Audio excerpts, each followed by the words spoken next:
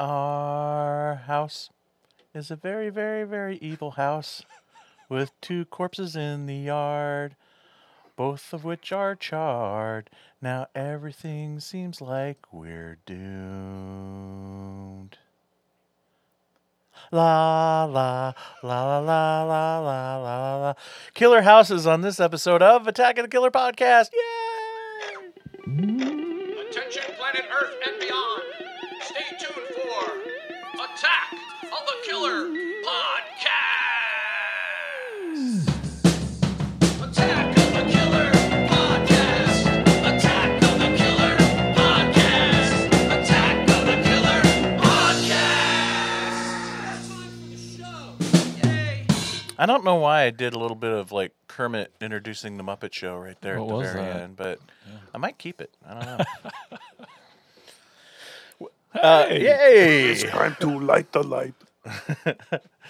Hello and welcome to another fixer-upper episode of Attack of the Killer Podcast. I am your realtor, Insane Mike, and this is episode 265, Killer Houses. That's right, we're going to be talking about movies where it's not just a possessed appliance or a killer sofa that's actually a lazy boy chair, but it's a whole damn house that's trying to kill you. Now, this is what Attack of the Killer Podcast is all about. We're a horror movie... What? I'm so excited to hear what we're all about. You don't know by now? Should come with a warning. Yeah. He's about to say it. This Go is ahead. the warning. We're a horror movie podcast. We're a group of friends. We get together, we pick a topic, and we talk about horror movies that fit within that topic. Now, we're all just friends here, hanging out, drinking some brews.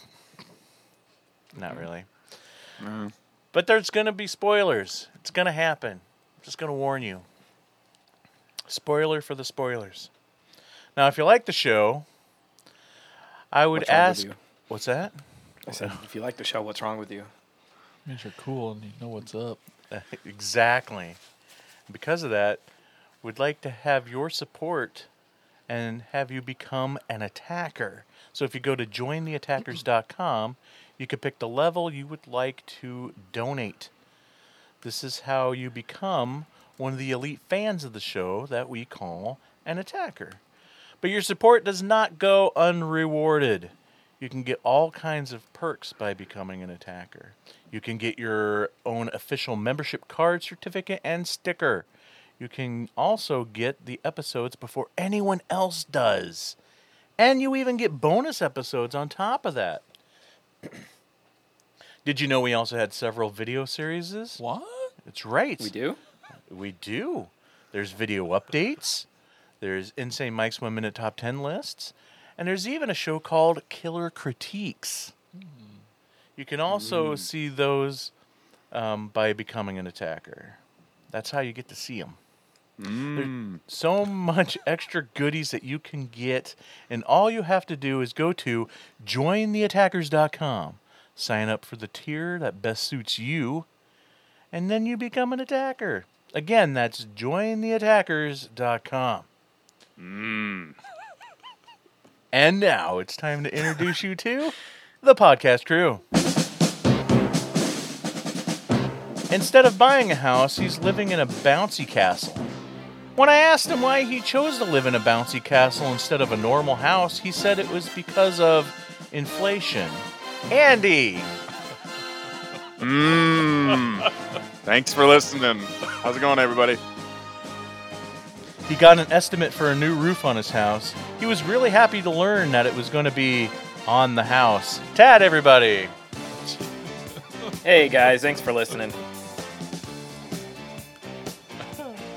He found a glory hole in his wall of his new apartment.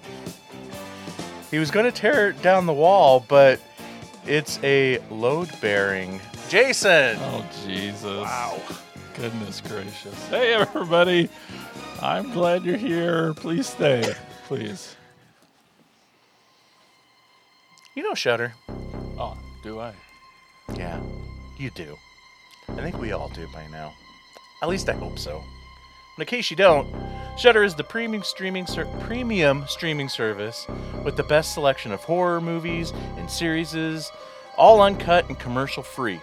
from Hollywood favorites and to cult classics. And you can try Shudder for free for a full month. Full month, that's like anywhere between 28 and 37 days. You can get a full month from us here at Attack of the Killer Podcast. Just enter our promo code AOTKP and you can start your journey with Shudder with your first month on us. That's right. Don't say we never get you anything. Again, that promo code is AOTKP. It's the summertime. There's a lot going on. It's definitely busy times for us here at Attack of the Killer Podcast. When we're not busy with our normal 9-to-5 jobs, we're recording multiple podcasts, drawing comic books, writing scripts, preparing film festivals, going to or putting on toy shows and conventions, or all the other stuff that we do. So we do like to have time to unwind by watching stuff. And I bet you want to know what that stuff is, so let's find out together. Here's Tad with what we watched.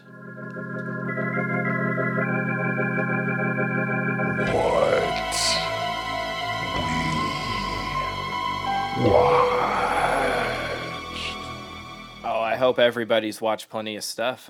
Andy, what have you watched? I got a pretty big list here. I did end up watching Studio 666. It's a lot of fun. Oh, sweet.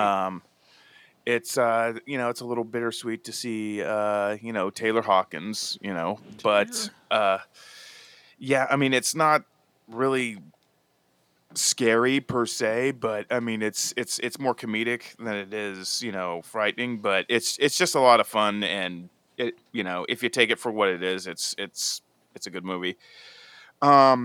Finished up a couple of series with the wife. We watched the second season of Russian Doll. I was more of a fan of the first season, to tell you the truth. I mean, I suspect that Netflix may not renew it, but it's good for what it was. Been watching Only Murderers in the Building with Martin Short. And it's such a great show. It's so much fun. The chemistry between the three of them is so good. Watched Beavis and Butthead do the universe, and it's exactly what you suspect Is to it get good? from. It's really It's good, not- yeah. Yeah, it's pretty fun. You get to see all the classic bits. Beavis, he gets his hands on some uppers, and while him and Butthead are in prison, and instigates a riot as Cornholio, and it's it's good stuff. TP for his bunghole. Do not disrespect my. Go ahead. No, I was just saying I was pretty surprised it was, and this isn't a spoiler, that it's actually a direct sequel to Do America, like picks up right after. Oh, cool. Oh, wow. So it is connect. Like it's not just a new Beavis and Butthead movie. It is a follow up to that movie. Yeah, and it makes Mike sense. Mike Judge is just so consistent. Yeah. Good. And it makes good. and it'll have you, and it takes place in 2022, but it will explain as to why they are the same age they were back in 1998. And it actually makes sense. So that's one thing that I was worried about. I was just like, shouldn't these guys be like fucking 60 years old by now? I also finished up the third season of The Boys, and I'll tell you one thing right now, and I think I said it last time I was on. The Homelander is the best villain in any movie that I've seen in the last 10 years, in any television series I've seen in the last years. This guy is one grade A son of a bitch. The series is awesome. Jensen Ackles' role in this as Soldier Boy, good. oh my god, he's awesome.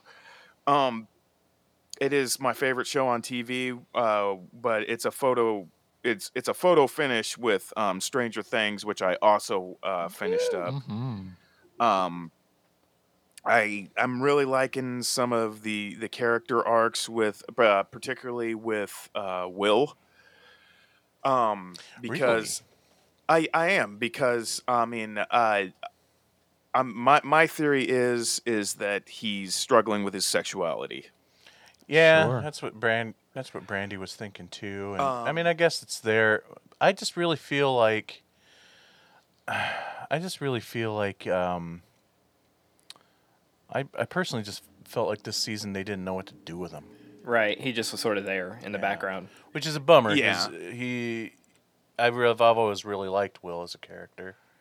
So Yeah, I mean they kind of I mean it was kind of like the same thing with and it was more so in this season, but it was same way almost that way in the third season as well, but I think when he had that whole spiel about Mike being the heart of the show, I mean, I would say that Will is probably more the heart because it takes a lot of heart for a person to actually say that and rally people like the way that he is. yeah, And people, I've heard people online saying that that it's queer baiting, they're putting it in there, but because he is gay. But I mean, just like, well, you need to take into consideration that the show is not set in 2016. It's set in 1986. yeah, And he's back then it was okay, it still happens now, but I mean they were probably high-fiving people, when they drugs, somebody behind a truck that was different. So I mean I think that it's more poignant that it's in the time frame that this is happening that he's struggling with this. Well, And in that regard, ahead. I really liked in that sense. I really liked what they were doing with Robin in this season. yeah. Well, see, I felt like with the Robin thing, it was a little too like progressive. I mean, it was just like she was accepted by her friends. She never really struggled with it, other than her own personal struggle. Where I felt like, I don't know, it felt a little too modern. Like I think Nikki pointed out too, was like, back then she would not have been like as open and cool. Like her friends probably wouldn't have been as cool about it, and she probably wouldn't even told her friends. She would have struggled more like Will does, where he's sort of keeping it in. Well, do they all know? I mean, I always thought it was just Steve that knew. I Maybe. think you're right. Yeah, I mean, but I guess the point I'm trying to make is that it makes me I think it makes a lot of people relate to the inner demon struggles that these people that are going through. You relate to the characters a little bit more because I mean, here's a kid that can go to an alternate dimension, literally fight demons, but yet they all struggle. They all struggle with their own. I mean, it's just a good show. And then, I mean, I've heard so many people just splitting hairs. I mean, even with Eddie playing Master of Puppets, it's just like, oh my God, the song was only out for like 3 months. I mean, how could, even as a teenager, how could he master, playing, Master of Puppets? I'm just like, good God, man. Fuck off. You were, no, right? I mean, like, you were finding any reason whatsoever to take a disliking to it. I mean, just like, if that pisses you off that much, why are you even watching? Well, I Right. can argue that the other direction. I'm like, I knew all the metalheads in the 80s. They would have listened to that song at nauseum before it got to the masses in a matter of 3 months, and probably learned how to play it on a guitar. So anybody arguing that are posers. They don't know. Yeah, Well, I mean, I think the actor that plays Eddie actually learned it, and he probably learned it faster than 3 months. Right. Yeah. If you want to argue that. But and it's the same thing that happened with in the first half with Kate Bush. People are like, kids are just now discovering this. It's like, dude, Metallica hasn't had a radio hit in a lot of kids' lifetimes. Like Yeah. they are metal icons, but they have not been.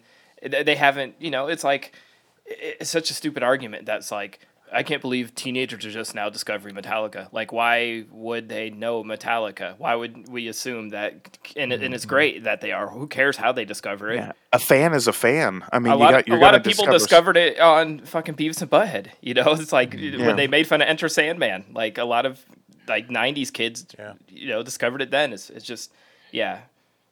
you shouldn't have an ownership of like fandom. It's just like you're not allowed to. Give me a break, man.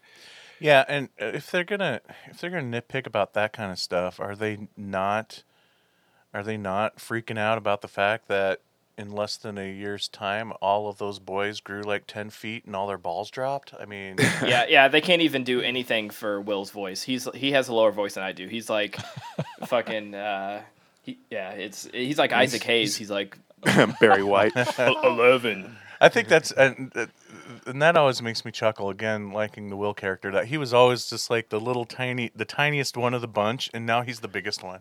Right, with the lowest voice and Yeah. he just he hit his puberty before everyone else and I know, And Mike. he's got that fucking Dumb and Dumber haircut they put on. God damn. That's bad.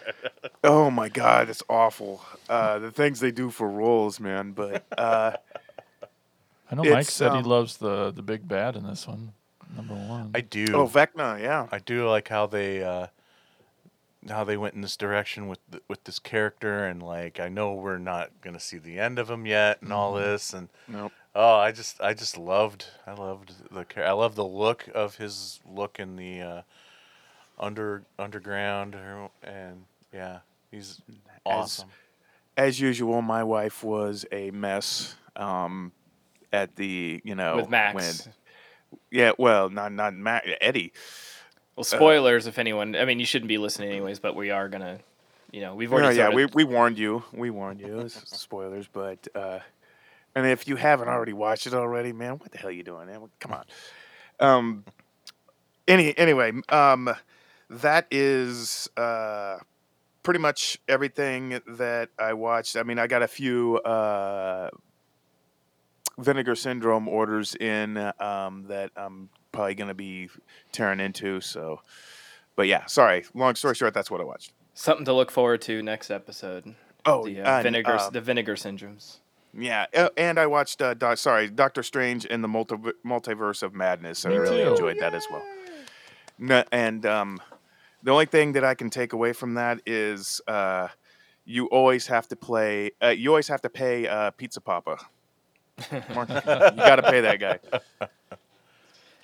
All right, Jason. Now that we know you've watched The Boys and Doctor Strange, what else have you watched? I also watched the new season of Barry. Got caught up on that. Oh yeah, It's freaking amazing. was that was the newest episode? That was the last of the season, right? Yep. Hopefully not the last ever, right? Oh, No, I think it's been renewed. Oh, thank God. Because what an ending of the The whole cliffhanger. the whole The season, whole though. season's such a Like holy downer shit! of the downers. I'm like, where did all the comedy go? Yeah. Oh, And like, Barry is spiraled bad, and I'm just like, when is he coming out of this? and yeah, Henry Winkler shines and Oh, he's amazing. renewed my love for Henry Winkler. I mean, I've always been a Fonz guy, but yeah, he was awesome in this. And I read an article headline flipping through the internet one day about how he thinks this is the best thing he's ever done, and I would probably have Aw. to agree with him. Well, he's the first time he won or Golden Globe or something. So yeah, I mean, critics agree. Yes. Although Yeah. Jump Into Shark was pretty fucking cool. And then I also watched the new movie Hustle. It's a sports movie, so I'll Adam move on. Sandler. No, he doesn't do that voice at all. Who's your again. Adam Sandler in the Hustle? Okay, moving on. I also watched House of Gucci. That was awesome. How liked it. weird was Jared Leto? Jared When is he Leto. not weird? When is he not weird? You know he's in that movie, right? I don't. He plays the Dr. Phil looking motherfucker. Yeah. Who can't design clothes worth of shit? Oh. And he takes I Old think guy, he pisses on the bald. floor or something. Yeah, that's No. Jared Leto. No idea. Oh, Paolo. Didn't know that was him. I knew it was a guy wearing makeup, but I didn't know who it was. So he did great. Yeah. Really should've got just me. Apparently, He he did good convinced if you he- that he wasn't Jared Leto. Yeah, exactly. I had no idea. Well, if Jeffrey Tambor wasn't like canceled, they probably could have just cast him, but instead they wasted Right. 12 hours a day on Jared Leto, put makeup on him. And that's what I watched. All right, Mike, what have you watched? So Stranger Things. Got more to say. No, I'm just kidding. But I did watch Stranger Things as well. I don't feel like I've watched very much. I did finally get around now that it's streaming for free, I did finally watch Scream, the new Scream.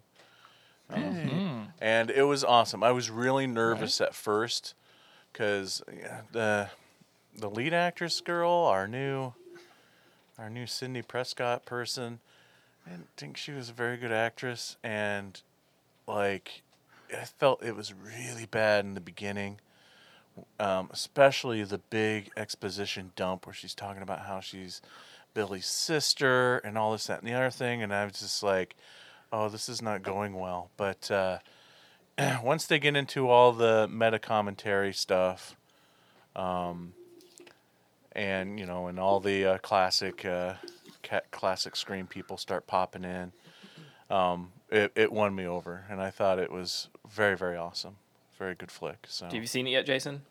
Oh yeah. Oh, it was Okay. great. Okay. That was great. I was making sure. Like, I assume you've seen it, Andy, right? Yeah. I saw it in the theater. Yeah. Okay. Opening day. I know. We both saw it in theaters. I was just trying to remember. I know that for some reason I was thinking like Mike and Jason weren't big on Scream. Oh yeah, we're older. Oh, I like no, the I- franchise. I just Yeah. my argument always is like, why doesn't Sidney Prescott just kill herself? Because it seems like about every 4 or 5 years somebody puts on a mask and tries to kill her and everybody around her. Well, it sounds like she's not coming back for 6. So That's what I heard. Yeah. yeah. Maybe they'll kill her off screen and do something really shitty. I Or hate they it when could do just that. they almost had her. It seemed like in this one, like literally when I think it was Dewey called her, it was like it's happening again, and he's like, just stay there. Like that, she could. I mean, she moved away, so she could literally just stay there, and she would not have been at all involved with this movie, or that Yeah. story. Like she's the one that forced herself into that story. So Yeah. maybe she'll learn her lesson. Like they'll call her and say it's happening again. She'll say, "All right, bye, thanks." I honestly don't think there'd be anything that they could do with the Sidney Prescott character at this point that wouldn't, like, piss me off. Like, we've gone. I'm just saying, like, if they kill her off screen or whatever, like, how unceremoniously awful that would be to follow the single character for this many installments. I don't think they're That would dumb. piss so many people. Yeah. They're not. Oh yeah. They handled this so well, for the first one as a non-Wes Craven production. It felt like it fit in the universe perfectly. So Yeah, it fit. Yeah, exactly. they But- obviously respect it and know the franchise very well. Yes, definitely. But her coming back every single time, like you said before, she must have, like, out of any character possible, she must have, like, the most hardcore survivor's guilt of anybody. Yeah, that's what I'm saying. And yeah, exactly. How many, what her karma is awful. So, but my point was though is that I think just the best thing to probably do is just to just kind of like leave her be somewhere in the universe off screen. I Instead of, saw an interview with Hayden Panettiere. I don't know how to spell her or pronounce her last name, but Pacchieri? she basically, she had a very small cameo in that YouTube, or they mentioned her, an Easter egg sort of, in one of the YouTube videos they're watching in Scream 5. And she basically reached out to the Radio Silence crew and was like, the fans obviously want me back. I want to do it. Like, can we do this? She did it like right after Scream 5 came out. And so I'm guessing, and she would not reveal how much she's in it or anything, but I'm excited because I love her character. I thought, in Scream 4, she's awesome. So I'm excited What was to her have character's name? Kirby. That's right. I knew it started with a K. I was going to say, like, Chloe or something, but I Yeah, couldn't. Kirby. She's awesome. I loved her in that. She's like the best part of that movie, besides the Culkin. He was cool too. But, I think it will be interesting. They'll somehow fit Sydney's absence into the whole meta thing, I'm sure. yeah. I mean, if they can, like, include Jigsaw into, like, 15 of the Saw movies when he's died in, like, the second one, I Yeah. mean, they can figure their way around this.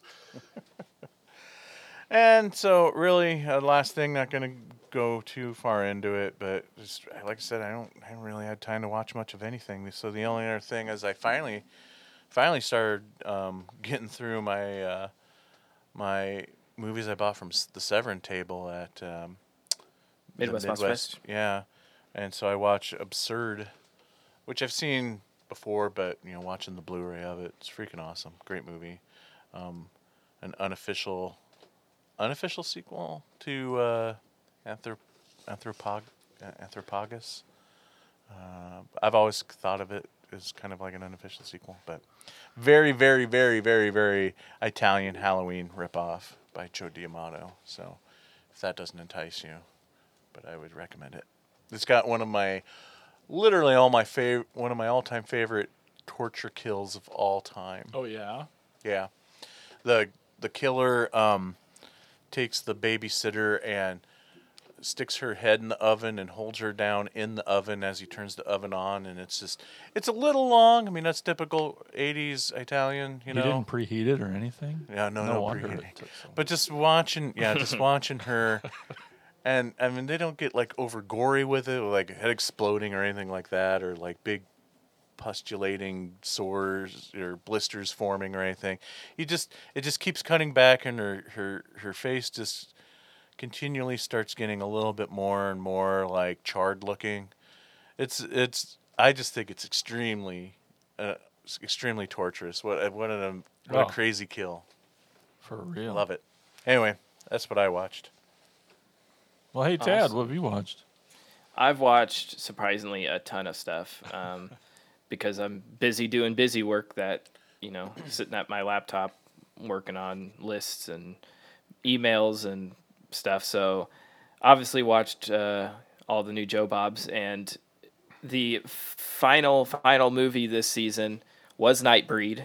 And I'm like, come on, we just watched it. The same cut too, but it was interesting hearing him talk about it, and he laid out all the different cuts, and great detail on the history of the movie and everything. So that was worth it. And it was sort of nice because I could like get other stuff done, go get snack stuff while the movie's on, because I just watched it. So it's sort of like just watching it for his commentary. But right before that, he did one that is infamous in my childhood, which is Uncle Sam.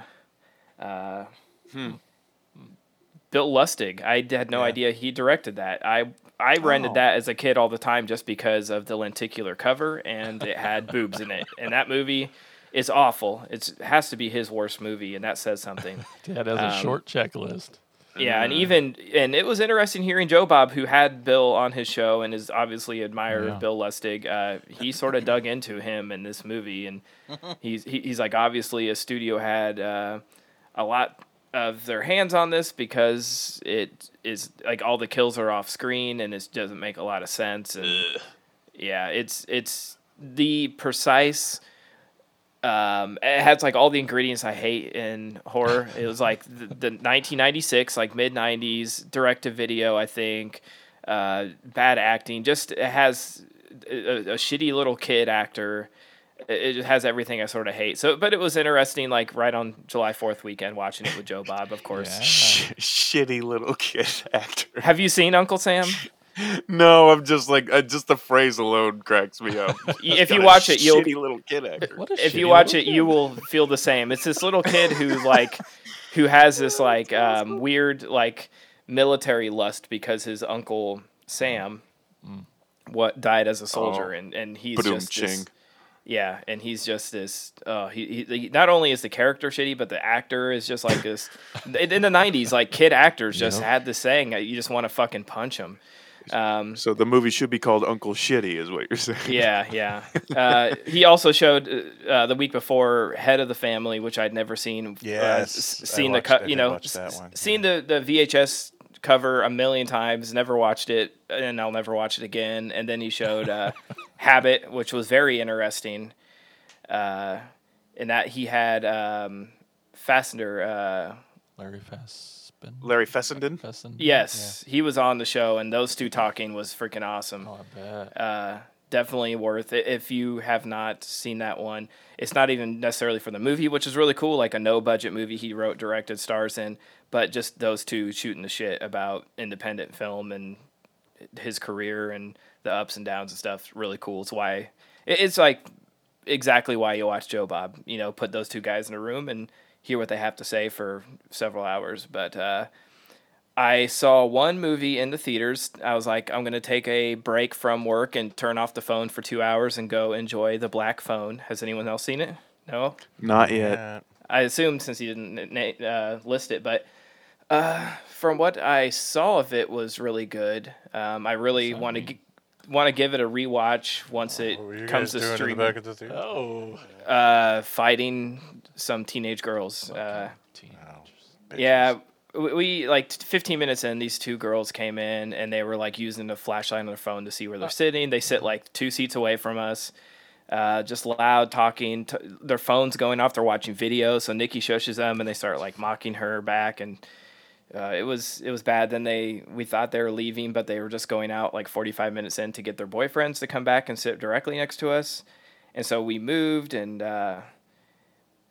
yeah, needless to say, it was a really bad theater experience. I really enjoyed what I saw and remember the movie, but it was definitely tainted because I was very distracted and, hoping to see it again. But the look of the movie, the performances, everything was really cool.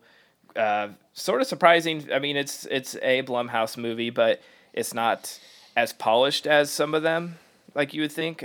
It's very gritty and true crime, which I thought was cool. I won't spoil anything about it. It's based on Joe Hill's short story. Black Phone, really cool. I also watched Beavis and Butthead Do the Universe, really funny. And then I watched a ton of television, like series, I guess. Finished The Boys, finished Umbrella Academy. Oh, wow. How is the new season? It's fantastic. Oh, good. The Boys and Umbrella Academy have both literally ruined Marvel for me. Like, Thor came out as of recording this a few days ago, and I have no desire to go to the theater to see it because I'm just like, there's Marvel's fluffy. I don't know. I'm not gonna badmouth Marvel, but in comparison to The Boys, I'm like, this is what would really happen if superheroes existed in our world. We would, privatize them. Mike and I were touch and go there with the Umbrella Academy. Did you? I was just going to ask I you, finished- Jason. Did you yeah. finish it? Yeah. I still hadn't finished The it. last. The second season. We were watching it together, and we just got to the point where it's just like, oh my god, you guys, you guys' worst enemies are yourselves, and like we just got so tired of the whiny bitchiness of these characters that we just shut it off. And you finished it, but I still haven't gone back. Now The Boys, I do love The Boys. But I think there's a place for all of it, really. I'm sure there's a place, for but the fun, I think fluffy stuff like Marvel, and then the dark and grittier stuff like The Boys. But I just feel like maybe I have Marvel fatigue also with Yeah, I could see that. just like after watching The Boys, and I'm just thinking like right now in the way things are in the world, the way it just feels like that is exactly how we would treat superheroes. We would privatize them and make a government branch, and they'd be all shit people that abuse their power, and they'd fuck each other over and try to kill each other. Satire, basically, is Right, and it's like this is how it would be. And I just if I go back and try to watch anything Marvel, sometimes it just seems like all I can think about is like Homelander, fucking jerking off on the top of a building. It's like this is exactly what they would do. But you think they'd be guys fucking octopuses, though? Yeah, I mean they would. Yeah, if they could talk to them. There's guys have weird fetishes, But I also started. Porn. Yeah, I also started Mindhunter. I'm really late to the game, but I've been getting through that. I'm about halfway through the second season, and god damn, man, like I knew it was gonna be good because I love David Fincher, one of my favorites of all time. And just the stillness of it, the quietness, the two leads in this are so fucking good. I know I'm like setting myself up for heartbreak because they haven't said they're bringing back for a third season. Probably not happening, but so it's how it is with Netflix. Going in, you're probably not going to get a conclusion to any fucking thing because they suck. But it's true. But it's like that is fantastic series. To me, of trying to tell people like it's a love-hate thing. Like I feel like some people would be bored to death watching it, where I'm like absolutely fascinated by the stillness and quietness of it. It just has a brooding sense to it, the whole thing. They work in a fluorescent light lit basement the entire series. The whole thing has like a yellow tinge to it. It's just something about it, but it's really fantastically written, directed, shot. Everything about it is Yeah, we all love serial killers, so it's really interesting. Like, Well, it's interesting because it's like a look at where that sort of started, like people's fascination with true crime and Profiling. serial killers. Before, everyone had a million true crime series on TV. They would just literally talk, oh, my neighbor's an FBI agent. I want to know everything about him talking to Charlie Manson. And that's sort of, back then we just didn't have access to that. So you literally had to talk to someone who talked to someone. And other than that, I did my 4th of July marathon of Jaws, The Purge, Anarchy, and Blowout. All three to me are must watch every 4th of July. So I think that's all I watched. Awesome. Thanks, Tad. Hey, listeners, are you in position to take a poll? Get your tweets ready. Here's Jason with Poll Position. From now on, like your parents were, you are the secret force of pole position. All right, on this week's poll position, the question: what are the scariest houses in horror movies? I know, right? We're gonna do our typical 2-round snake draft. Let's go to the random sequence generator. Here we go. Oh my gosh. Mike's 1, I'm 2, Ted's 3, Andy's 4. Survey says, oh yes. Oh, that means- Jason's first. Damn it. I know what your number one is. Andy is second.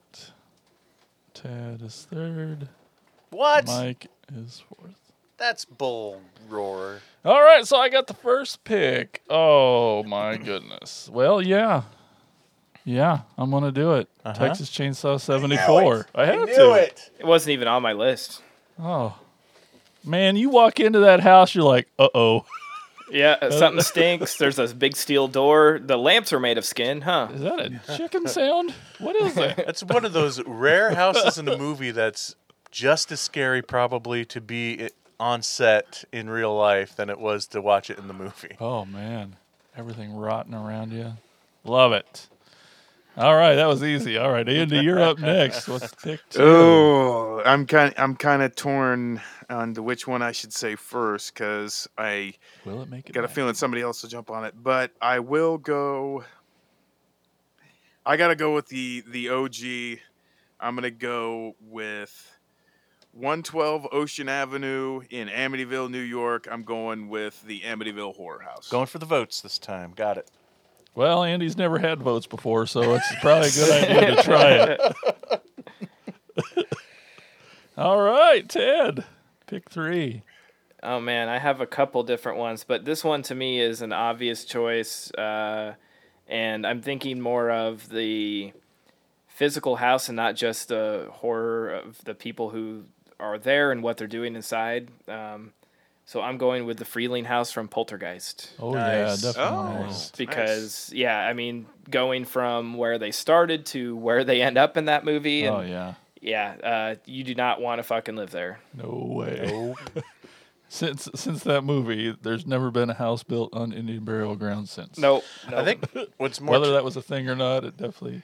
what's more terrifying about that house for me than having poltergeists in it is the fact that it's in a neighborhood where every fucking house looks exactly the same. That just Yeah. makes it Vivarium. more terrifying. Also scary, yeah. All right, Insane Mike, you're on the turn. You get pick 4 and 5. All right, so my first pick, we're gonna go with Rustin Parr's house in the Blair Witch Project. Ooh. You know, you got those handprints on the walls, and whatever the fuck's going on in the basement. I mean, come on, how creepy is that? It's pretty creepy. That's right. So then I get the next pick too. Okay, let's see. Looking at my master list here, I think I'm just going to go So for put- it. I wanted to have kind of a mixture, but all of these is all Blair Witch the sequel. No, I just The mean, foundation like, of the house. the Blair Witch 2. I With the meant tree in the middle. by having a variation of like in different settings, but I guess I'm just gonna stick with houses in the woods. I'm gonna go with the cabin from Oh. Evil Dead. Oh, Ooh, damn it. Evil Dead. That's good. That's good.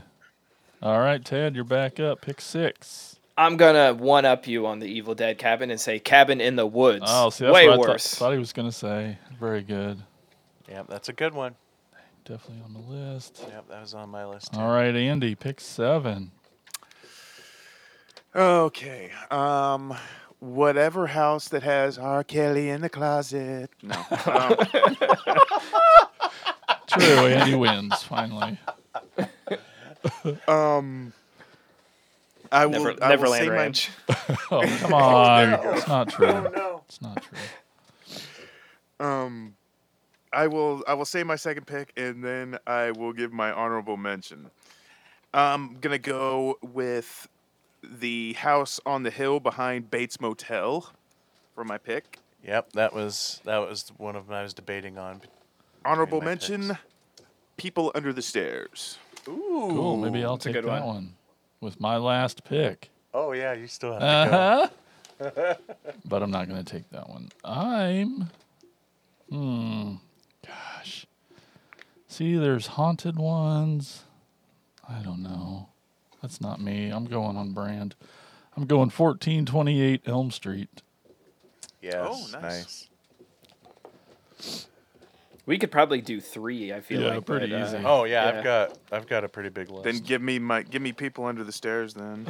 Well, no, wait. Let me. Let's just let it do go through. honorable mentions. Yeah, it's All right. we're already out of order, so Yeah.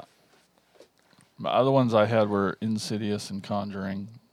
Oh, okay. The two Haunting of ghosty Hill ones. House. Oh, my. Yeah, I had Hill House on mine.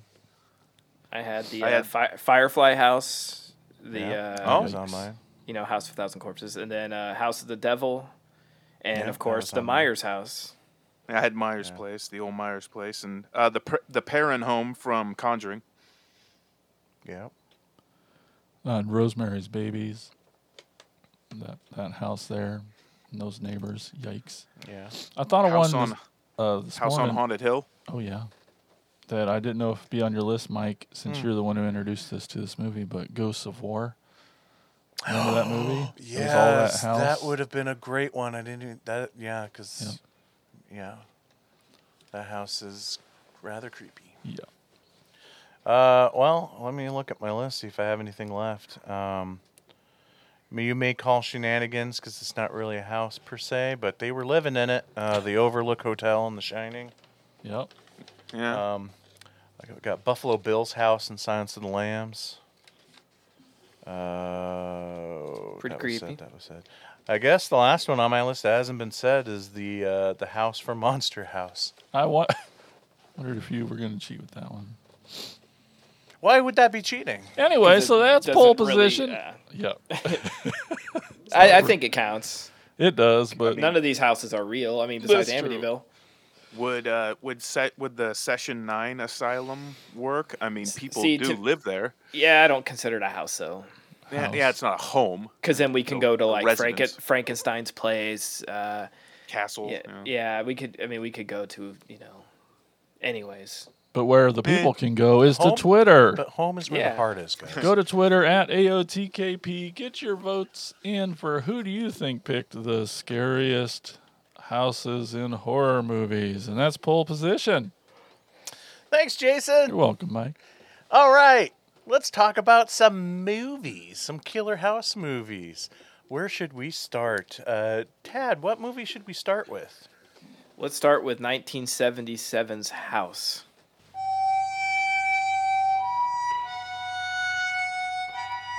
House.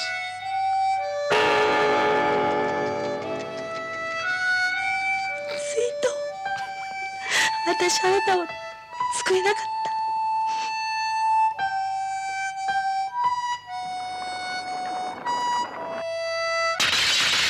I see in your eyes where tomorrow is hiding in my heart. There's a bell ringing loud at the touch of your lips.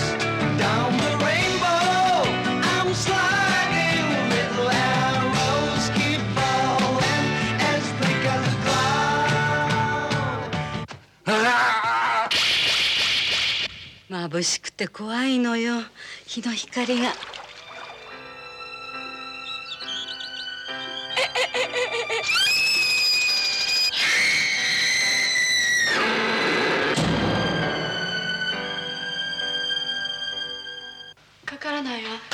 故障よ。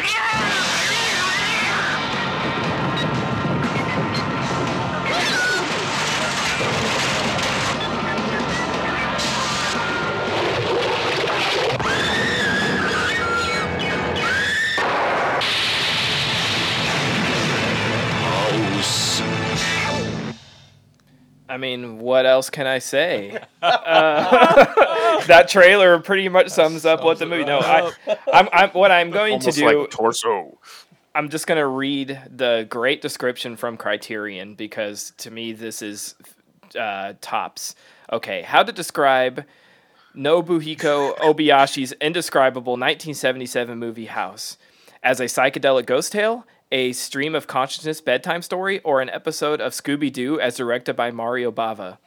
Any of the above will do for this hallucinatory head trip about a schoolgirl who travels with 6 classmates to her alien aunt's creaky country home and comes face to face with evil spirits, a demonic house cat, a bloodthirsty piano, and other ghoulish visions, all realized by Obayashi via mattes, animation, and collage effects. Equally absurd and nightmarish, House might have been beamed to Earth from some other planet. This one is so much fun. I love this movie. I was late to it. I didn't see it probably until like 3 or 4 years ago. I played it at the Capitol as one of my birthday movies, double feature, and it's going to be hard to ever top this one. It is so much fun. It goes from absurdist slapstick comedy straight into nightmare fuel fucking fever dream horror, back to weird Japanese sitcom to God knows what. I think an episode of Scooby-Doo is directed by Mario Bava is about as good as it gets, describing the saying. But there's, I was watching it late, like 2 a.m, and I was, I put like part of the ending on my Instagram story, and I've never had such a response to anything I've posted. Everybody's like, "What the fuck are you watching?" Exactly. It is so much fun, though. I love this movie. I've watched it several times. It's just so strangely weird, but in a good way. It just makes me so happy and comforting to know that they had drugs over there. You know? Yeah. It was the 70s. I think drugs was everywhere. Yeah. Speaking of the 70s, what is it like? The girl that goes to the aunt's house. Is that what her name's? Fantasy, Yeah. I believe. Yeah, the character names are just awesome. Yeah, are very spot. On the nose would be an understatement. Yeah. Sweet melody and angel. But yeah, notice speaking of the 70s, I think like the director had seen Saturday Night Fever because her dad is dressed exactly like the way John Travolta is in Saturday Night Fever, with the white suit and the big ass, black collar. Yeah, I mean, this is like there's no really way to, describe this, to anyone. You just you have to not only see this, you just have to experience it, because you're just like, what am I even watching? There's, like I said, there's multiple tones to this, like the way Tad said, whether it's a comedy or just like some sort of strange bloody Japanese acid trip, It's I mean, I love the severed fingers playing the piano. I mean, you have to, with the piano eating the girl, I mean, all that stuff was great, but you have to take into consideration the effects are from 1977, so you kind of got to be a little forgiving for that. Definitely. And Personally, I suspend think your- it adds to the appeal because it's so well done with like nothing. Like it's so Yeah. cool how they Yeah. do these mats, like have the legs flying across the screen. You can see a clean line where they literally cut it off with a mat, and it adds to it so much. Agreed. the mystique and the time of the film. But yeah, there's a lot of. I mean, I'm sure a lot of the explanations are tied to Japanese, folklore in some way that I don't know a lot of the tales over there, but with the spirit of the cat and this and that. But I was like Tad. I had slept on this film for a long time. I had heard about it and wanted to see it. I mean, I had it like in my cart in Amazon, the save for later Criterion, for quite a while. I just had never pulled the trigger on it, and I was just like, well, and then I heard that we were going to watch it. Well, I was just like, well, I don't want to buy it now, because I'm going to end up watching it anyway. But I'm glad we did. Definitely one of the oddest movies I've ever seen. I'll put it above Mystics in Bali, but I mean it's definitely a strange one, but good. This was a first time watch for me. Yay! And so for years and years and years and years, there was a lot built up about this movie to me in my head. And so I knew it was going to be fucked up, right? That's what everyone said. But like, I was expecting something way different and more of a horror and gross. Not so innocently funny. So the first half of the movie, in a way, I was disappointed. And not really, but, I was just like, oh, this kind of fucked up. No one ever told me that. I was, because, like, in their first year of friendships with Mike, he's trying to make me throw up with every clip he tries to show me of gross and weird and fucked up shit. And so, like, in my head, I somehow, I don't know, just thought it was going to be more horror. And now it was gets going there. to be Takashi Mikai fucked up. Yeah, totally. And, I mean, it gets there with some of that, but I was just like, oh. So I'm like, I was even mad. I was like, well, why did I wait so long on this movie? Nice. This is innocent, fun, fucked up, great. And I loved it. It was so Yay, great. yay. And definitely by the end, it was everything, man. This movie's so great. I loved it.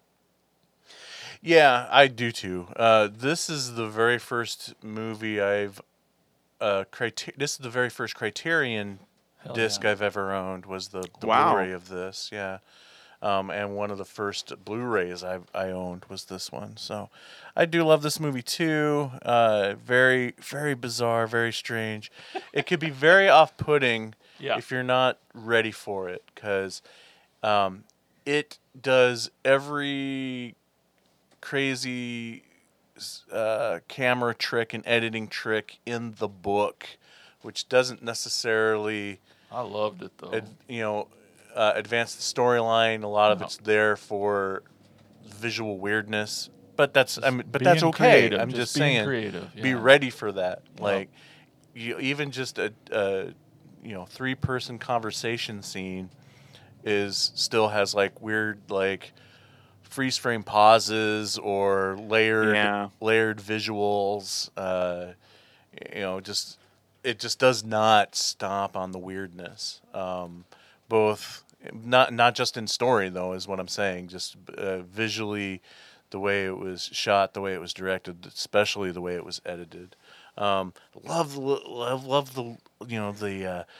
the the opening credit sequences and cartoon elements of it. That to me definitely doesn't feel very Japanese to me. It definitely feels more like US 70s adult animation style, which I love. Kind of like that psychedelic animation you would see in like Yellow Submarine or Ralph Bakshi films from that era. Yeah, great film, and it's all for me. It's all worth the price of admission for the piano scene. That is like Definitely. the iconic moment of this movie. I remember watching it with my group at my birthday showing, and the scene where like they have the cat go forward and backwards across the piano. Yeah, and that is just like I think that got the biggest reaction. Just like, what the fuck is happening? Yeah, for sure. And Jason brought up how I used to subject him in the early days of our friendships. Every new friend you're testing out, you put them through the ringer. I know. I don't do that nearly as much as I used to. Hardly at all, it seems like. Well, mostly because I don't have any friends. But everybody's seen it all now too. Yeah, this is horror true. boot camp. It's true. Yeah. It's hard to shock anybody anymore. But I think I've found a new appreciation for watching something weird and having someone show up in the middle of it I was watching it, and Brandy came home from work, and it was like the next 15 minutes of, what the fuck are you watching? What the fuck? I don't know. Just hang on, man. Yeah, I'm surprised she hasn't seen this one. It seems like something Brandy would love. It's because of all the cat stuff. Maybe, but also just the overall silliness of it. Like it's like sort of Jason was saying. I wouldn't even call it fucked up. It's just more like just weird. I keep calling it fun because it's just so silly. Like, I mean, the beginning there literally is like slapstick bits where that guy is like trying to clean and he gets his foot stuck in a bucket and it's like weird stop motion. It's like, why is this in this movie? But I love it. I don't know why. A lot of the stuff that the Munsters used to, do when they're driving fast and shit like that. Yeah. Right? Yeah. Just a sped up sweet, shot. sweet and innocent movie for the first half. You're just. I'll take that dude's dune buggy though. I thought that thing was a fresh ride. And I also like that. Plenty. You could watch it and you can see plenty of things. This is 77. Plenty of things were imitated since, but like I still thought all that editing and weirdness was still fresh too. Oh, Like, yeah. it still held up great, I thought. Very well. I mean, you don't necessarily see, feature-length films that have that style all the way through. I mean, without seeing the movie and hearing us describe it, you can think of maybe filmmakers like, Yeah, nobody. That's great. dang it! Why can't Edgar Wright? I couldn't think of his name for a minute. Like Edgar Wright might be one that springs to mind. Stuff like Scott Pilgrim would maybe be the closest mainstream comparison that you could come up with to this, but it still doesn't even touch what they were doing in this movie. Definitely recommend it. Yes, definitely. Watch it with a group if you can, because it's a blast. It's definitely a fun one to watch with a group. Oh yeah. The Criterion Blu-ray I highly recommend because it's gorgeous. It's just a Yes, gorgeous it is. movie too.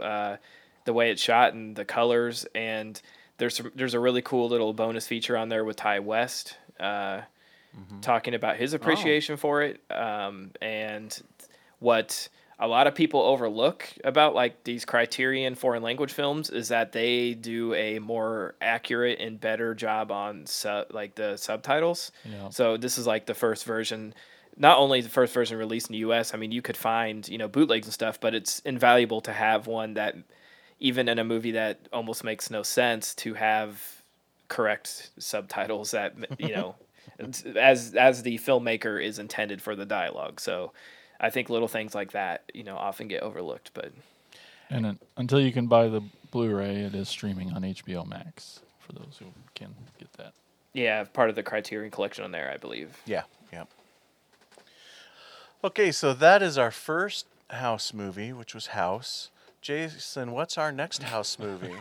Our next House movie is from 1985. It's called House.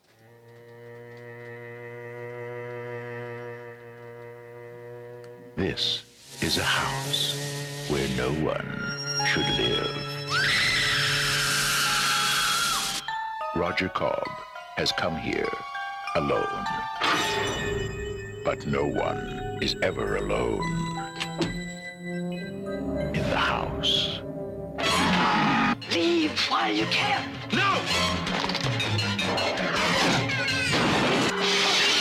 Sandy.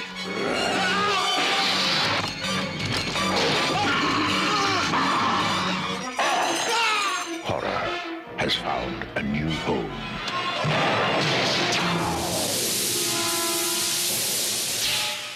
House. Enter at your own risk. House, that's right. A Vietnam vet turned horror novelist returns to his boyhood home to find that it has been invaded by ghosts and ghouls. Story by Fred Decker, directed by Steve Miner, starring William Catt, George Wendt, Richard Mall. Yeah, man. 80s. Hello. I've seen this several times. I don't know if it gets better every time I watch it, but it's still great. What do you guys think? Love this movie. I've always loved this movie. Just because same you thing. loved Night Court and Cheers. That's why you Well, yeah, it's doesn't? interesting. greatest American hero. It's Those were three of your interesting that, favorite like, shows. Three of the main cast are all actors Sitcom. from Uh-huh. TV shows from that era. And oh man, I mean, I love the effects. I love all the creatures in it. The creature effects. The one for the closet is freaking amazing because it's Yeah. just like huge and it's moving around and it's all practical. Yeah.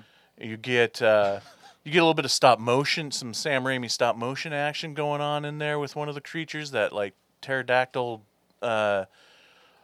skeleton creature that flies into his face at one point when he's climbing through the medicine cabinet. I'm gonna say all the weird stuff that happens in this movie with no context. The little blue woman monster creature that his wife turns into is cool. But my favorite was Zombie Richard Mole. Oh yeah. That makeup is freaking awesome. Yeah. I remember the first time I saw that, and this was before Friday 7 came out, and I'm like, that could be a killer Jason Voorhees, undead Jason Voorhees makeup, because it's just freaking awesome. You got the exposed ribs and the face and the Eye socket. yeah, the eye socket and the articulation of the face. I mean, that's got to be some thick appliances to do what he did, but I'm assuming it's still Richard Mole under the makeup. I can't confirm that. Pretty know. big dude. A lot of people before there was an official Part 7 Jason action figure, or vice versa, like people have used the Part 7 Jason action figure to make a custom action figure of him. Oh, Costumes nice. and Wow. stuff, because the bodies are so similar. It's like you could basically change some of the clothing, throw a hockey mask on it, and it's very close. Yeah. Did John Carl Buechler do the makeup for I was this? going to ask if you knew who did. I honestly don't know. I don't I have remember. the IMDb here. I'll For look. some reason, I was thinking it was That sounds like a Buechler because I thought he worked on 2 maybe, but I'm probably way wrong. I don't know. So Fred Decker was one of the writers. Yeah, and that's cool, and that Yeah. feels very 80s Fred Decker. Like Fred Yeah. Decker of like, let's take everything I love from horror and science fiction and whatnot, Put it and into a throw it book. against a wall and make a script out of it, because it definitely has that potluck feel of like Night of the Creeps and Monster Squad. But it definitely has that a Friday theme to it, because it was produced by Sean Cunningham and the And- music by Harry Manfredini, which, Yep. Jesus, I swear it's legitimate lifted from Friday. Yeah, if you walk into a room and somebody's watching this and you don't look at the screen, I'm like, what Friday movie you watching? Uh-huh. And And then you look up and you're like, oh, Jason is not wearing his mask. and he's And wearing he's, army fatigues. What's going Yeah, on? he's a Vietnam veteran. And he's at the Cheers bar? Okay. Shouldn't he? And George Wendt just looks so badass talking on that hot pink phone. Did you know Doesn't that? he? Speaking of Cunningham, I wanted to touch out that you got kind of a couple of mainstays here. The detective, when he's kind of interviewing Nicky Cat. I mean, yeah, who's that? William Cat, yeah. And his wife, after their son is missing, that detective is the same actor who at the end of Friday the 13th is, we didn't find any boy, that guy. He's And- still out there. And that's right. And you also had Stephen Williams as the black police officer. Who Cop ended up number being- 4. Yes, he ended up being Creighton Duke in Oh, yeah. in Put the Jason hot Goes to dog Hell. through a donut. Yeah, that makes me think of a little girl in a pink dress putting a hot dog through a donut. I like to believe in the same Cunningham universe that cop was actually Creighton Duke, and then he started believing in the paranormal and became a bounty hunter. So, Could be. I guess there's not much that you guys haven't already said that I would like to add. But yeah, this is it's a fun movie. He's got a really good looking neighbor. There's some Master of the Universe toys, which I'm sure that Jason Yeah. liked. Yeah. That Marlin got shot. Yeah, it did. Got really fucked up. And this is before like the singing bass, that Billy. a bunch, the rednecks would put on their wall, and then press it, and Speaking of, real quick, just I don't want to interrupt, but before I forget, have you guys seen the memes with Eddie from Stranger Things, where he's holding, when they were going through his music collection frantically trying to find music, and he grabs like, I don't know, Iron Maiden or something. He's like, "This is music." People have been photoshopping stuff into his hands where he's saying, "This is music," and someone put the Billy Bass thing that's on the wall, the singing fish in his hand, and it's like, "This is music." Jesus. Anyways, Yeah, if there was anything that I would want to like hit with both barrels with a 12 gauge, it would definitely be Billy Bass as opposed to the Marlin. But yeah, it's a good, it's a fun movie. It's just like he's when he said that body was like an apricot tree that he had to bury. I was like, oh god. But yeah, it is what it is. It's an 80s movie, man. I worked, not to go on a big Billy Bass rant, but I worked at a retail store that carried them in the late 2010, what was it, like 2006 and 7 probably, and we had a whole end cap of those goddamn things, and anytime a customer walked by, they would all go off, and there was like 100 on the shelf, and so 8 hours a day I'd just hear that thing be like, "I'm all right. Don't gotta worry about me." It just, I'm Big Billy Bass. Oh yeah, and it was a nightmare. You'd hear it, and they would all slightly be off time, so they would be like echoing, and oh, what a nightmare. They were harmonizing. They were like, it was one of those things that was huge for like a minute, and then once everyone had bought one for their uncle or dad for Father's Day, they did not sell anymore, and so shelves were just like they were just like rotting on shelves for ever. And their fathers never spoke to them again. No, and they all ended up in resale shops and whatever. But anyways, this is a first time watch for me. Oh, nice. This is another one of those classics that I'd seen the cover for a million trillion billion times at the VHS at the rental spots. Every rental spot, it has a classic cover of that zombified hand floating and hitting the doorbell. Ash's severed hand. Great poster. Ringing the doorbell. Really cool poster. And if I remember correctly, it was like at least one of the big box VHSs. It was sort of embossed, so like the hand sort of stuck out from the cover a little bit. Not quite like 3D, but just embossed a little bit. And never rented it, but I was going into it knowing what the big baddie looked like at the end, because I've seen that a million times and across, you can't be part of the horror community and not know what that character looks like. But I had not seen the closet monster. I did not know George Wendt was in this, so that was a joy. I love him. Oh yeah. And it's cool that he's sort of back doing like indie horror movies, like VFW and Bliss. Yeah. It's cool to see him pop up and stuff now, because he's just like a guy who doesn't belong in here, but he brings an innocence, and his role in this is really funny just because, he's the neighbor that doesn't believe, and then when he does, it's like, oh shit. But well, he's obviously there for comic relief, but what's great about him, I really feel like, sure, we all know Norm from Cheers, but this movie is a great example of his really good comic timing, because he's not saying jokes, he's not doing pratfalls or anything like that, but he's the comic relief based on his timing. When he's talking about one of my favorite laugh out loud moments of the movie for me is when he's talking about the crazy woman that used to live in that house, and William Katt's like, that was my aunt, and he's like, but lovely woman, salt of the earth. And his timing on that is perfect to get a laugh. On paper that wouldn't have read funny, but based on his timing on that, and his deadpan look when he realized he just got caught bad-mouthing the guy's aunt, it's perfect. Very, very underrated comedic talent, in my opinion, even though we all know Norm. Yeah, it was a lot of fun. It was like a good mixture of horror. I mean, it definitely feels like maybe sort of in the Evil Dead universe where it's combining comedy with horror, just not as extreme as that and not as well done, but it's still really fun. And I can see why it has a cult following and, you know, is one of the beloved horror movies from the 80s, and definitely something I'd rewatch again and add to the collection. So Yeah. A couple notes I had that I wrote down. That blonde neighbor is a horrible mother.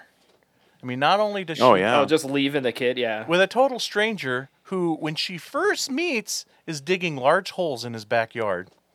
And before, the part that always bothered me, even ever the first time I ever watched it, is right before she leaves with her kid in the care of the greatest American hero, she finds them both coming out of the bathroom together and the boy is crying.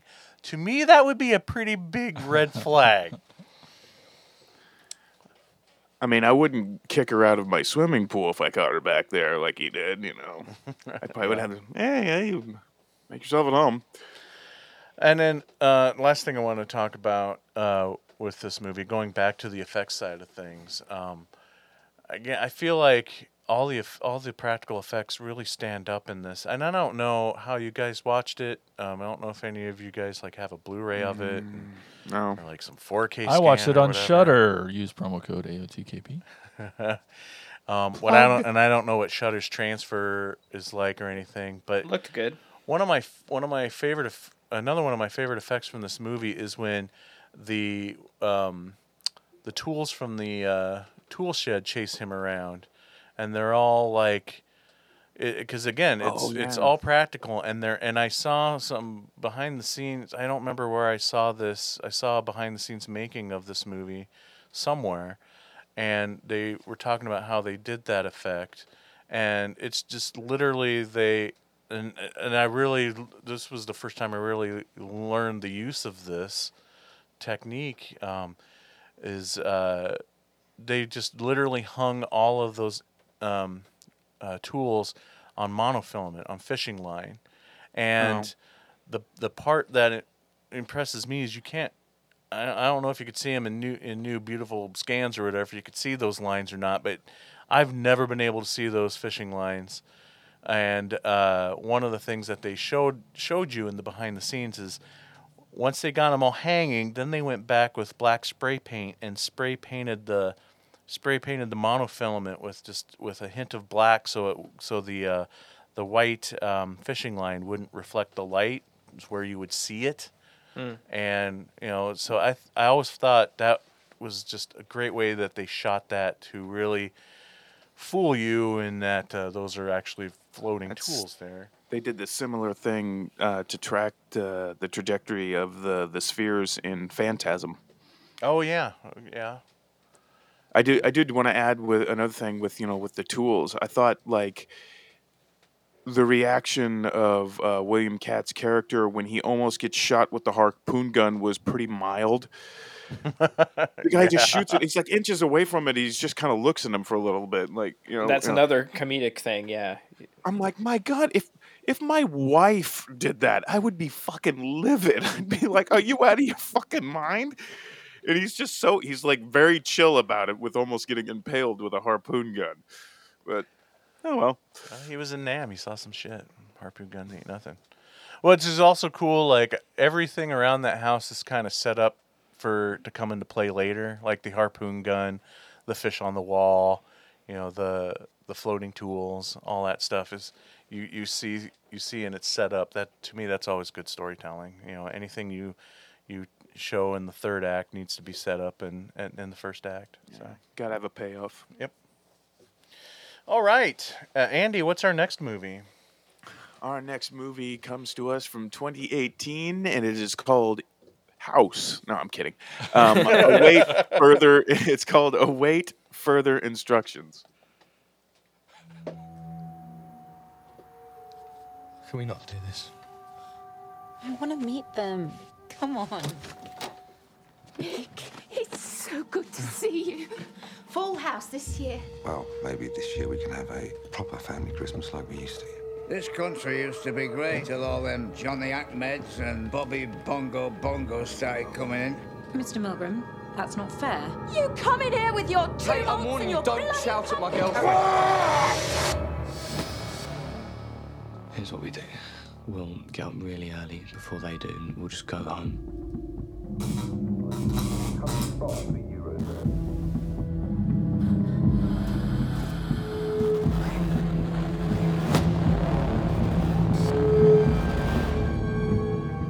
Someone's locked us in. What do you want about?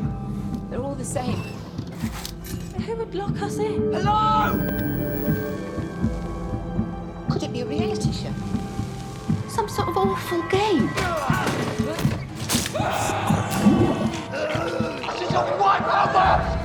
Ding dong merrily on high, in heaven the bells are ringing. Ding dong merrily the sky is written with angels singing. I'm your son! Yeah!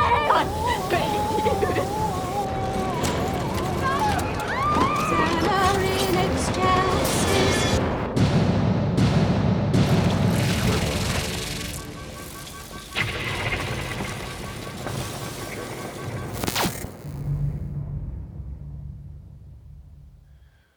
Okay, it is Christmas Day, and the Milligram family wake to find a mysterious black substance surrounding their house. Something monumentally is clearly happening right outside their door, but what exactly?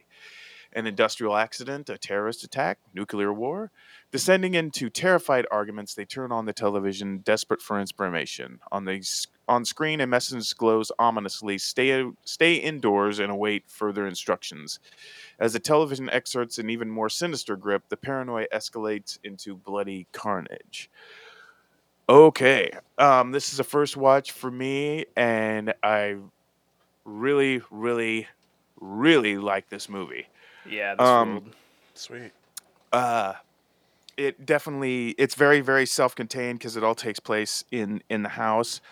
Also, the description failed to mention that there's pipes going into the house, which they suspect to be oxygen, but that's clearly not the case. Obviously, you can hear from the trailer that this family is severely dysfunctional. But the mother is kind of like the glue, trying to get everybody to get along because she obviously loves everybody. But you have a father and son who do not get along. You have a grandfather who is obviously racist, but he can scrub his own balls. When you hear him in the movie. It's to me this came across as very like it could have been a Twilight Zone episode. And it's these movies appeal to me because I like the self-contained movies, which is why I dig movies like Cube and Evil Dead, the original one, and just the paranoia and the arguments, they get worse further on because they think that they should be doing what the television says. They need to, they can't eat any in the food in the house because it might be contaminated, because they're just going by what this television says because they cannot physically leave their home. It's with it's surrounded by this metallic yet it's metallic yet it's kind of animated, and it looks like black rope licorice. That's like that's the best way I can describe it. With the twines and stuff. Obviously they begin to hurt each other. The guy tries to get one of the Scott, I believe, the musclehead boyfriend of the sister, tries to get out. I mean, it literally chews off his fingers. Ooh. So they cannot get out of this house, and they're already dysfunctional, and they do not get along. So I mean, the tension's there before they're even anything bad starts to happen. For instance, Nick brings home I believe is she Pakistani, the girlfriend? I'm assuming that's her nationality. Yeah. which immediately the granddad does not like. Racist fuck. Yeah, he's a fucking prick in this movie. Although as soon as I but- saw David Bradley in the movie, I was like, "All right, this is gonna be good. That dude's awesome." Yeah. As an actor, fuck this As an character. actor, yeah, the character's a dill hole. But yeah, it comes across very Twilight Zone-y to me. Obviously, there's a lot of death. And arguments lead to the sister Kate having a miscarriage, but the baby is still alive. I mean, it's just it gets full tilt crazy. I got a lot of when the father dies, and the house the whatever's surrounding and the structure of the house gets in there. I got a lot of I'm instantly reminded of Dr. Chalice in Hellraiser 2, because it's it's on the back of his head and it's going through his mouth and kind of animating him to walk around. But yeah, I had never heard of this until we were supposed to watch it for the show, but I'm very, very glad we did, because I really, really enjoyed this movie. I will shut up now and hand it over to you guys. Mike, you really outdid yourself on this episode. 3 bangers, thank you. man. Thank you. And Yeah. might have redeemed the reputation of the show in my wife's eyes, because I convinced her to watch this one with me. She watched one? Yeah, she was like, I'm watching a movie, and she's like, it's a podcast movie. I'm like, yeah, but it's a newer one, and watched it, and she enjoyed it too. So it was like, okay, like you're back on the good graces for now. Yeah, I mean, she's seen. Give him time. That's right. Yeah.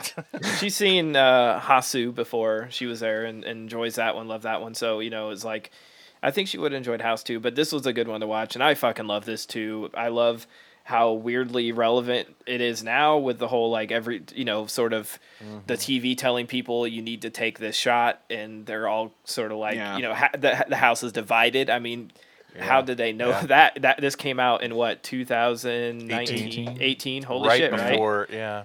And look at how things are now, but yeah, foreshadowed a lot. Yeah, of stuff. exactly, and like Andy said, very it added a level of fuck this to it. Right. I mean, sure. as is very Twilight Zone, Black Mirror, Yep. turning, basically this house is turning all the people against each other, and they're not realizing that they're sort of being bamboozled. And then, when it turns, I love the ending, not something I saw coming, because it was like, nobody could have seen that. This is sort of based in reality, and then we have this big fucking, what's the, I'm trying to remember the movie we watched where there's like, it's like on a, maybe a little bit of that, but also on the boat where that big, I think it might have been on our like ocean episode where the big like robot person turns like sort of a big robot monster. I don't know. Oh, it's not Triangle. No, it might have been on that same episode. But anyways, just a really cool, like it completely went gonzo at the end, and I'm okay with that. Like it went from a believable sort of social commentary right into sci-fi horror, and I loved it all around. Very bleak. Yeah. Cool as shit. I'm surprised no one. I'd never heard of this. Don't really hear people talking about it. And right. And it's a Christmas movie, so yeah. Oh, I love Christmas horror. So. Oh God, I did completely forgot about that. Yeah. Yep, first time for me. Definitely loved it.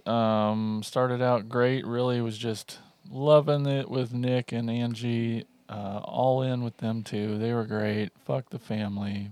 Fuck them hard. And then the movie really starts going to shit, and I thought maybe the dad would have a moment, but nope. He leaned into his shittiness that his dad made him into, and it just cut out his fucking eyeball. Jesus. So worse and worse and worse, and which really made me hate this movie. So I didn't like it but then, what? I know spoilers, but when the main two get it at the end, I was like, fuck, I'm out on this movie. I hate this. Hate you movie. I was following you. I was great. And then it's like, what? What is this? What? People are being animated by wires and carried around the house. This is an alien species inside a TV. What? And so I was like, all right, this is pretty cool. So I was definitely back in by the end, but a roller coaster. I liked it. It's great. And definitely would recommend it. But gosh dang, it was hard. I noticed, like, when you cared, a lot more when, like, some of the characters were done. I was like, I didn't give a shit about Kate because she was a bitch the whole No. fucking movie. But when the mom went, I was like, oh god, no. Yeah. Splat. And they made that a very Kate emotional dies off scene, screen. her But kill, mom, yeah. she gets popped. The movie I was thinking of is Virus with Jamie Lee Curtis. Oh, yeah. Oh, okay, yeah. It made me think of those monsters. But anyways, The one movie that Jamie Lee hates the most. I don't mind Virus. cool designs on the monsters. Yeah, that's for me almost worth the price of admission. Yeah, I love this movie too. That's why I picked it for the movie. Been waiting forever to find an episode to stick this movie in, to have you guys watch it, because I know I brought it up on the show before. I can't remember if this was a random watch a couple years ago that I talked about on what we watched, or if this was actually from my 2018 end of the year picks. What? I don't know. Probably not, but like if it wasn't and I watched it later, it would definitely probably be in the top 5 of my favorites from 2018, because I really, really love this movie and been championing it for quite some time, and was happy to finally find an excuse to have you guys watch it. And I'm even equally happy that you guys liked it. And I figured you would too. Like, first time I watched it, is like, this is going to be right up everybody's alley. It's got elements to it that I think appeals to everybody on this show. I'm with Andy. For me, one of the big appeals is that it's such an isolated story, just a family trapped in a house. And I love how they are literally trapped. There's no way of escaping. They've covered every inch of this house. And Trying only makes it worse. Yep. Mm-hmm. So, yes, definitely. Yeah, and when it gets really crazy there towards the end, it's like just awesome. Anyway, and I just love how we don't really have the answer to what happened, or why. I this was is glad for happening. that last shot, though. I appreciate them putting that in there of the neighborhood. Yeah. So there's Yeah. something, like it's on a bigger level. Wasn't all the answers, larger but it was scale. something. And I feel like things started earlier than that night or that morning or whatever, because it feels like there was moments on the television when bad things were happening in the news that I felt like was highlighted more than just, that it had a more meaning to the central plot. Like, whatever invasion is going on started with, people going crazy in the streets or whatever. I don't know. I'm probably reading way too much into that, and it was more metaphorical with the themes than actual part of the plot or anything. But I have some sad news. I just looked up, and I know where you're going. The director, Johnny Kevorkian, he died 2 years ago at 48 from a heart attack. Yeah, I knew that too, because when I first watched this movie and I loved it so much, I what else has he researched done? exactly, and then I saw that. I'm like, oh, he died. So, well, that makes me think that's probably when I watched it, was maybe 2000, in the year 2020, and not 2018. But anyway, yeah. And so when you guys were talking, I did the same thing. I looked it back up again because I'm like, oh, would that be even more disturbing if he would have died of corona, with all of that it had to take away with the metaphors of like comparing it to what we've gone through the past couple of years, which is very creepy in itself, that this movie comes out right before all that happens, and it's so relevant what we've experienced the past couple of years. Yeah. Cool. Yes, and that's. Did somebody say already that's on Netflix? It's not on Netflix. Oh, what's it on? Why would Shudder. you say that? It's on Shudder. It's on Shudder? Okay. Also Tubi and Pluto, but Yeah. Shudder. Shudder's the Without place. commercials on Shudder. That's right. Exactly. All right, cool. Well, that is it for the films that we're going to talk about this episode. Were you mad there wasn't a third movie called House? I know. Where you I were, know. right? You were... I almost thought about just doing House 2, you know. Just Second story. Exactly. One of these days, I'm going to find House sequels. I'm going to find a topic where all the movies have the exact same title. You about did it. Okay, before we pack up our stuff and move, we still have more show to come. So we're going to take a quick break, and when we come back, it's going to be the segments time here on the show. During the break, however, you're going to hear a promo for our podcast network called the Prescribed Films Podcast Network.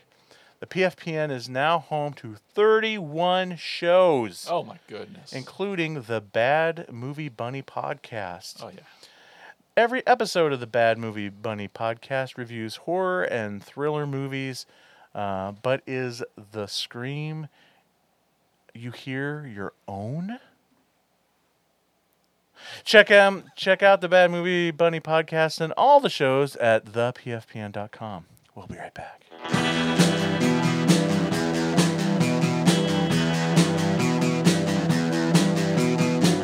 You're listening to the Prescribed Films Podcast Network, home to hundreds of hours of free podcast entertainment. The shows on this network all have a common goal, providing you with the best discussions about movies and other forms of entertainment media.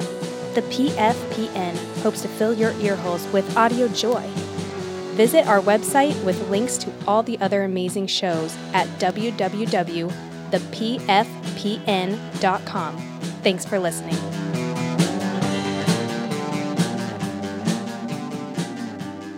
And we are back. Did you miss us? It is the segments portion of the show, and we're going to start off, as we always do, listening to what you guys have to say, the listeners. So here's Jason with shout-outs. It's time for Shout-outs! Shout-outs! Shout-outs! Shout-outs! Shout-outs! All right, shout-outs. We asked what your favorite Killer House horror movies, and these are your answers. And speaking of Bad Movie Bunny podcast, here's Lisa with the first shout-out. She says, House. The 1977 Toho House, or Houseu, that is. Can anyone top a flying severed head and being eaten by a piano? No. Answer? No. Can't. Nope. Can't top it. Not going to happen. And then Mike Franklin, he says, I always had a fun time watching House 2, the second story. Yes. The first one was amazing, too, but the comedy in the sequel just really tickles me. What's crazy is, so House 1 has George Wendt in it, Nor from Cheers. I knew it. And, Here we go. and the second one doesn't. That was it? Yeah. Well, I thought you the would second concern. one actually has George Ratzenberger from Cheers. Oh, he was from Cheers 2? Okay, all right. Yeah, so it has another No, Cheers, not alumni. Cheers 2. Come on, Mike. Moving on. Over on the Facebook group, we got Jacob McLaughlin. He says, that's Attacker Jacob, that is. Houseu is one of my all-time favorites. It's a beautiful celebration of chaos. I also love the original 1963 version of The Haunting. Oh, yeah, absolutely. We didn't have anything on Twitter or Instagram, but, the phone's ringing. Listen up. Uh-oh. Hey, everybody. Attacker Brian here for my bi-weekly phone call. Like this week, we're talking about killer house movies. And if any of you are a homeowner, you know being a homeowner of a house can be killer with all the projects. Sounds like killer house movies. I always think of House, the whole House series, but the fondest memory I have is watching the Japanese House movie at Tad's birthday party a couple years ago. The first part of the movie is like a K-pop episode of whatever show that the K-pop stars are in, and the rest of it is just like a crazy Evil Dead kind of cat, who the hell knows what's going on kind of thing. Hope you guys have a good week. Bye. Oh, yeah, Tad's legendary birthday parties. But that's all we got today. Remember, you can also give us a call and leave your voicemail. Get on the show. You can call us at 415-952-6857 or 415-95-AOTKP. Leave that voicemail. We'll play it on the show, and that's shout-outs. But we are not done yet. Oh, no. What's he going to have in store for us today? I heard that the one series might be done. I don't know. We're going to find out. Well, it's time for Saints Picks.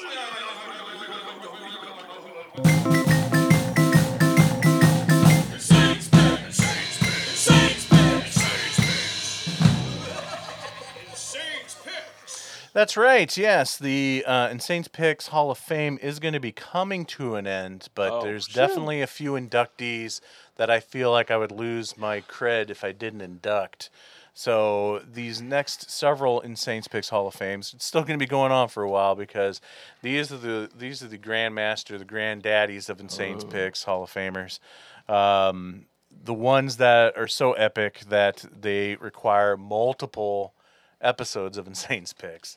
Starting here with, I would say, probably one of the greats of Insane Picks, a filmmaker that has made such an impact on the world of B-grade horror and exploitation films that I can't cover him in just one episode of Insane Picks. So for this Insane Picks Hall of Fame, we will induct the godfather of gore himself, one of my favorite filmmakers of all time, Herschell Gordon Lewis, Part 1.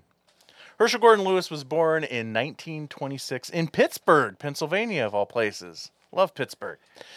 His father died when he was 6 years old, and his mother never remarried. Lewis's family then moved to Chicago, Illinois, where he spent the majority of his adolescence. After graduating from high school, Lewis received a bachelor's and master's degree in journalism at Northwestern University near Evanston, Illinois. A few years later, he briefly taught communications at Mississippi State University. He was lured from his academic career to become the manager of WRAC Radio in Wisconsin, and later became a studio director at WKY TV studio in Oklahoma City. In 1953, Lewis began working for an advertising agency in Chicago while teaching graduate advertising courses at night at Roosevelt University.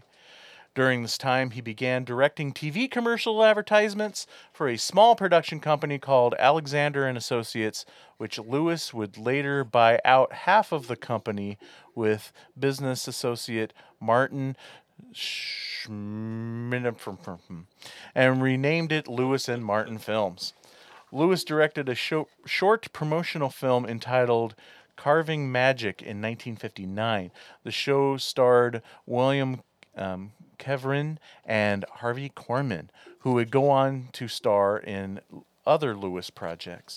In 1959, Herschel first met David F. Friedman when David was working in Chicago pitching for producers for his first low-budget film, The Prime Time, in 1960. Lewis and Freeman quickly formed a partnership with Freeman in charge of obtaining production financing and Herschel Gordon Lewis directing the films. To them, it was a business, and they knew they couldn't compete with Hollywood budgets, so they set out to make films that would bring in quick cash with topics that Hollywood would not touch.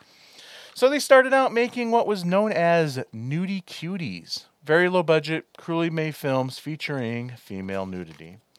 The Prime Time is a film about a bored young girl looking for excitement, getting involved with nude modeling, drugs, and rock and roll. Interesting fact about the Prime Time, it was the first feature film produced in Chicago since the late 1910s.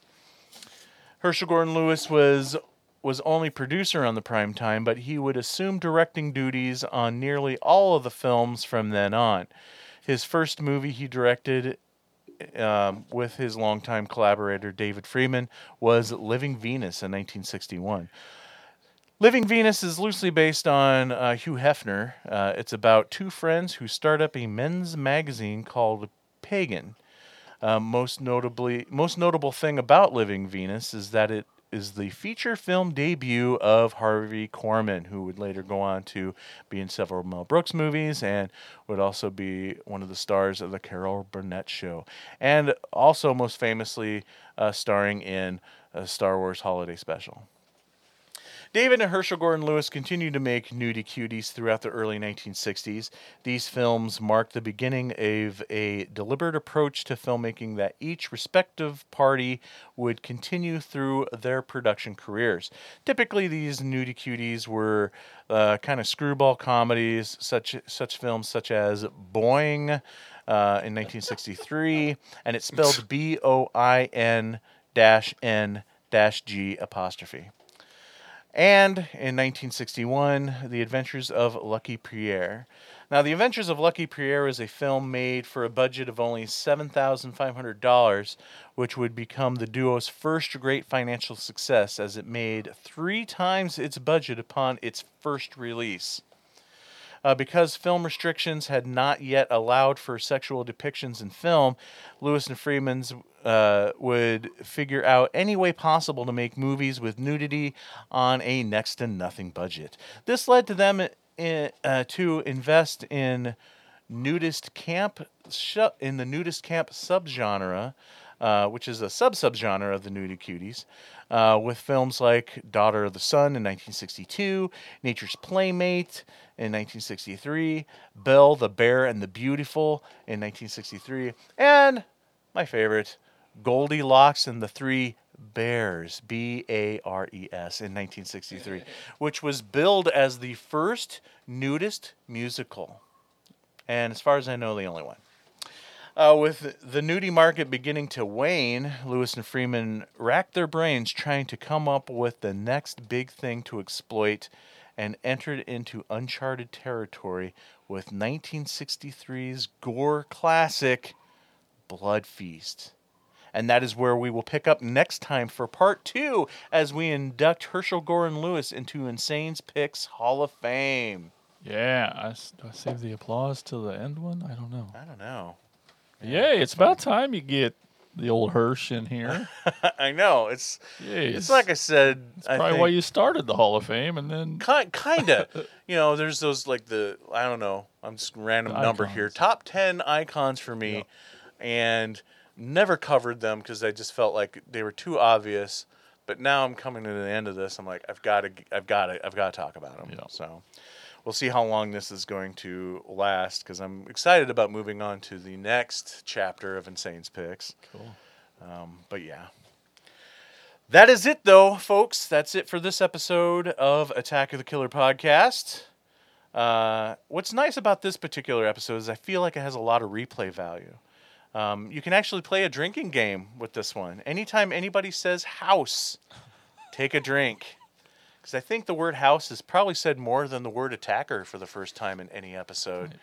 And with that said, I want to thank the Attackers for being supporters of the show. Tell your friends. They can go to jointheattackers.com and also help support the show, because it just really helps the show grow and become bigger and better. And we thank you and we love you for it. And we love all of you for just listening to the show. It's awesome. Leave reviews and all that fun stuff. Mm-hmm. But thanks for listening, and get out of our house already. I want to go to bed. Bye-bye. Talk to you on the next episode of Attack of the Killer Podcast. Oh no, could this be the end of? Attack of the Killer Podcast.